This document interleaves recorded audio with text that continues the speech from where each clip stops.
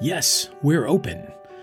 Living Faith with Needham UCC, a sermon podcast from the Congregational Church of Needham United Church of Christ, where no matter who you are or where you are on life's journey, you're invited and welcome. This sermon for Sunday, February 27th, 2022, Transfiguration Sunday, is entitled Highs and Lows. It's a reflection on a reading from the Gospel according to Luke, chapter 9, verses 28 through 43a. If you enjoy this podcast and would like to find out more about our open and affirming ministries at the Congregational Church of Needham United Church of Christ, simply head over to our website, www.needhamucc.org. Thank you. Beloved, our scripture reading today comes from the New Testament, from the Gospels, from the Gospel according to Luke, chapter 9, verses 28 through 36. Let's listen together for a living word from God for us in these words from Luke, chapter 9. Now, about 8 days after these sayings, Jesus took with him Peter and John and James and went up on the mountain to pray. And while he was praying, the appearance of his face changed, and his clothes became dazzling white. Suddenly they saw two others, Moses and Elijah, talking to him. They appeared in glory and were speaking of his departure, which he was about to accomplish at Jerusalem. Now Peter and his companions were weighed down with sleep. But since they had stayed awake, they saw his glory and the two who stood with him. Just as they were leaving him, Peter said to Jesus, "Master, it is good for us to be here. Let us make 3 dwellings, one for you, one for Moses, and one for Elijah," not knowing what he said. While he was saying this, a cloud came and overshadowed them, and they were terrified as they entered the cloud. Then from the cloud came a voice that said, "This is my son, my chosen. Listen to him." When the voice had spoken, Jesus was found alone. And they kept silent, and in those days told no one any of the things they had seen. Beloved, God is still speaking to the world and to us. May our hearts be open to listen and to respond. Amen.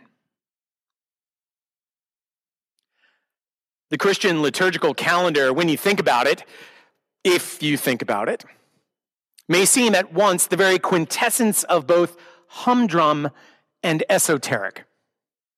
Humdrum, because it can be kind of hard to get excited about another Sunday after Sunday after Sunday, spinning from Advent to Christmas to Epiphany to Lent to Easter to Pentecost and back around to Advent again. Like the side of the tank, endlessly slipping past the unremarking eye of the goldfish. It's just there. So we go through the motions. Oh, it's Advent? Haul out the candles. Epiphany? Where's the star? Lent? Grab the ashes. And esoteric because, well, why? Why any of it? Take today, for instance. According to the liturgical calendar, today is the Feast of the Transfiguration, when we are supposed to tell this story of that time Jesus went up on a mountain with a couple of the disciples and was, transfigured. A fancy church word for changed. So what to the wondering eyes of the disciples should appear, but Jesus changed.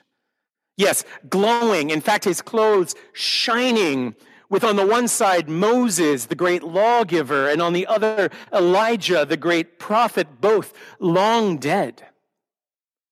Quite literally struck by the sight, the disciples can't do so much more than babble.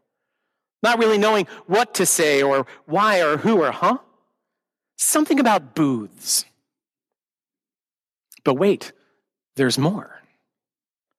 While they are watching this transfigured, transdimensional confab, a cloud envelops the top of the mountain and them along with it, engulfing them in total darkness.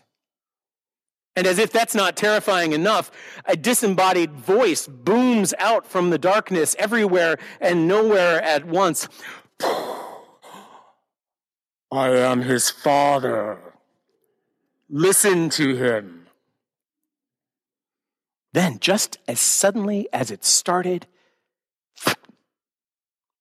it's over. The entire experience dissipating like wisps of cloud until it's just them and Jesus once more alone on the mountaintop. And we're told they kept silent and in those days told no one any of the things they had seen. But really, what could they say? What are we supposed to say about these things, especially reading about them as we are at a 2,000-year remove? At least with the usual magical miracle stories, there's often a pretty simple to grasp point involved, like trust that there is enough, or love heals, or some such. But this fancy transfiguration with a capital T, what is it? Aside from some sort of heavenly sound and light show, what are we supposed to do? Clap? What are we supposed to do with this?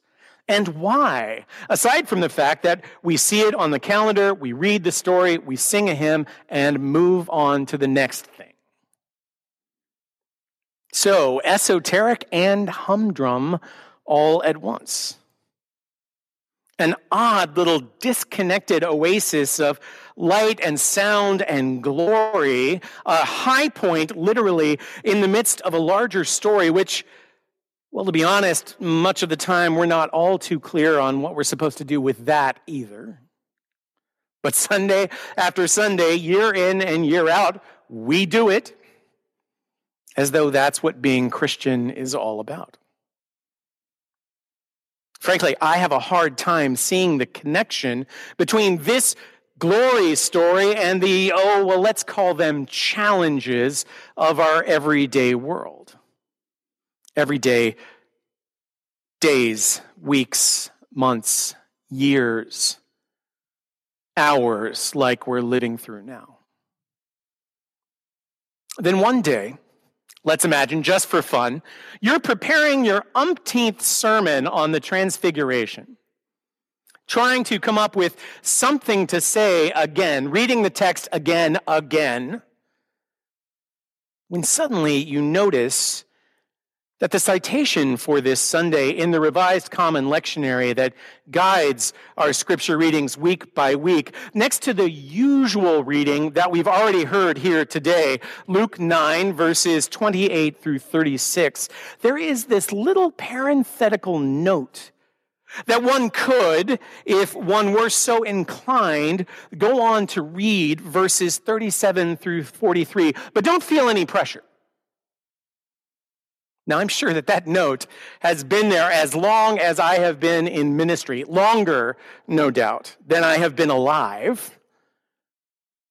But honest to God, I do not remember ever actually reading those extra verses before. So let's do that. Something new just to break up the humdrum of it all. On the next day, when they had come down from the mountain, a great crowd met Jesus. Just then, a man from the crowd shouted, "Teacher, I beg you to look at my son. He is only a child." Suddenly, a spirit seizes him, and all at once he shrieks. It convulses him until he foams at the mouth. It mauls him and will scarcely leave him. I begged your disciples to cast it out, but they could not. Jesus answered, "You faithless and perverse generation, how much longer must I be with you and bear with you? And turning to the man, "Bring your son here." While he was coming, the demon indeed dashed him to the ground in convulsions, but Jesus rebuked the unclean spirit, healed the boy, and gave him back to his father. And all were astounded at the greatness of God. Suddenly, it hit me. Here is the second half of the story. Here is the key to unlocking the otherwise esoteric secrets of the glory and bringing it back down to earth, literally. Here in Luke's gospel, once again, it's all about the mountains and valleys, as it has been since Jesus' mother Mary sang her upside-down song in chapter 2, and John the Baptizer preached his message of divine reversal in chapter 3. And true to both of those prophets, it's not a matter of the lowly valley looking to the mighty mountain for meaning, but the other way around. The valley tells you what to make of the mountain. Tradition locates the site of the Transfiguration at Mount Tabor, which stands between the Galilee of Jesus' birth and early ministry and the capital, Jerusalem, towards which Luke tells us Jesus has set his face and his intention, where he will go and be killed. And the valley that Mount Tabor overlooks is the valley of Megiddo, the choke point in the Carmel Mountains. Every invading army, and there have been so many of them, had to pass. And the site of many, many bloody battles over the 16 centuries from the Bronze Age to World War I. Megiddo was so infamous, so synonymous with conflict, that a tradition grew up that the very last battle, the battle to end all battles between the forces of good and evil, prophesied by John in his book of Revelation, would take place there. Only John used the Greek name, Armageddon. Jesus climbs down from Mount Tabor to walk into that valley, where far from the rarefied air, crowds are surging this way and that, looking for refuge, for safety, for healing, for liberation, for justice, for peace, for hope, for help. Where an anxious parent lives with their child who suffers in the grip of an evil spirit that convulses him, mauls him, and will scarcely leave him. Where a great many anxious parents live, frightened for themselves and for their children, in a world continually convulsed with fear and anger, hatred and hurt, oppression and injustice, war and poverty, and all their attendant stresses, depression, addiction, malaise, despair, apathy. This valley where we live, where Jesus' other disciples have already tried to fix what is broken and have failed. Where we, as the church and individual followers of Christ, the Prince of Peace, have failed. Let's just sit with that for a moment. And let the news from Ukraine, from Texas, from simultaneously neglected and over-policed communities across town and across the country, from the groaning and overburdened people and planet Earth, settle thick around us here at our very lowest point, here on the floor of the valley. Beloved, it is okay to feel our failures. It is okay even to feel like a failure, to feel overwhelmed and ill-prepared, to face these challenges and solve these problems. If history tells us anything, it's that we come from a long line of failures. Of course we do, or this wouldn't keep happening, would it? And Jesus comes to us here, not setting aside some heavenly glory, but rather bringing it to us, changed, transfigured, infusing it into us here, not as some sort of super soldier serum, but as hope and perseverance, and a hope that goes far beyond our power to persevere. After all, as Jesus was just telling his disciples in the verses before they went up on the mountain, his own mission will be a failure. In every way, the world counts such things. The Son of Man, the one who embodies the deep humanity of God's perfect intention, will suffer and be rejected, will be killed.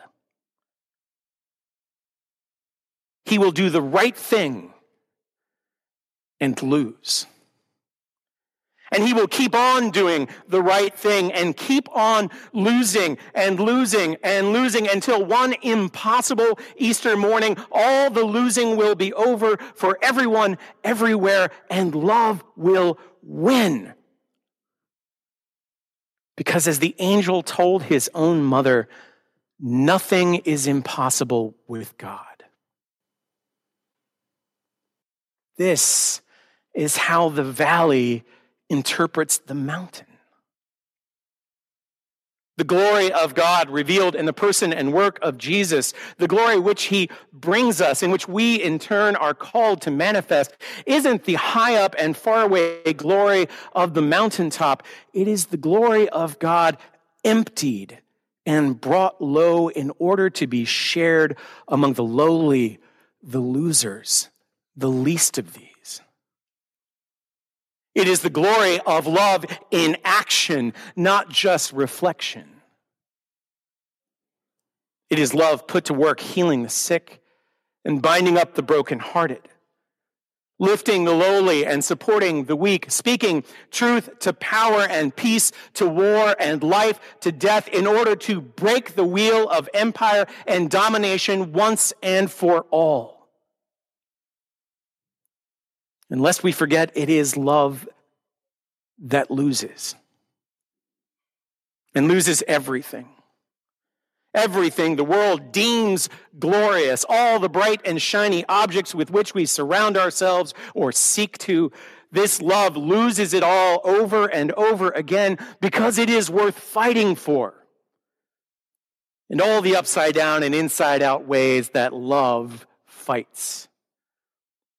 It is worth losing for and even worth dying for because against all odds and all evidence, we believe that another world, a better world, is possible. On this Transfiguration Sunday, do you really want to know what the mountain means? What glory means? Look in the valley. Look to Jesus there. Follow Jesus. Follow him to all the suffering haunts of humanity, to Jerusalem that murders the prophets, to the cross, to all the crosses, all the battles. Follow Jesus and lose with him, so that in time the world may be won, if not for us, then for our children and our children's children. The question this story poses for us when we read all of it and not just half is not, why aren't we on top of the mountain? But what are we doing in the valley?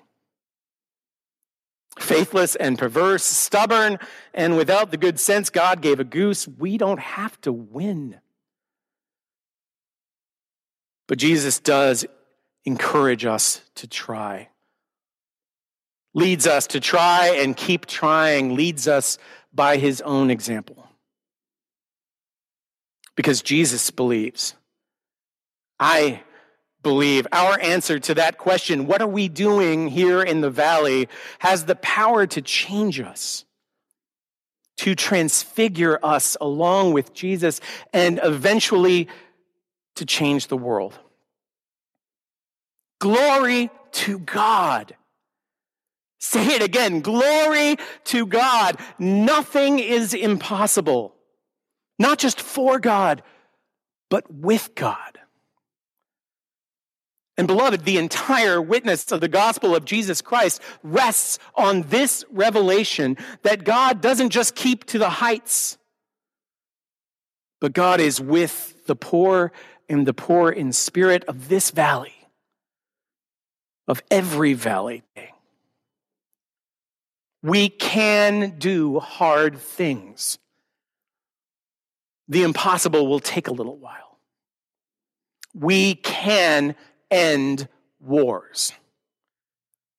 We can end anti-transgender hatred. We can end racism and the exploitation of the earth and every other ill. We can do justice and build peace in time if we are willing to lose a lot on the way. But please God,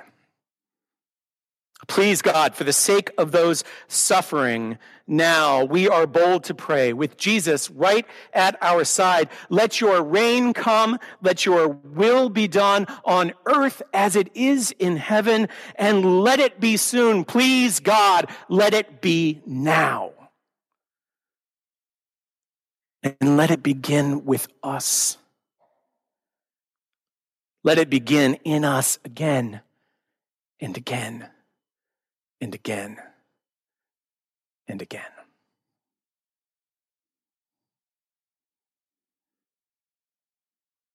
Friends, if you have heard a word from God for you today, remember to give all honor and, yes, glory to our one God, Creator, Christ, and Holy Spirit. Amen.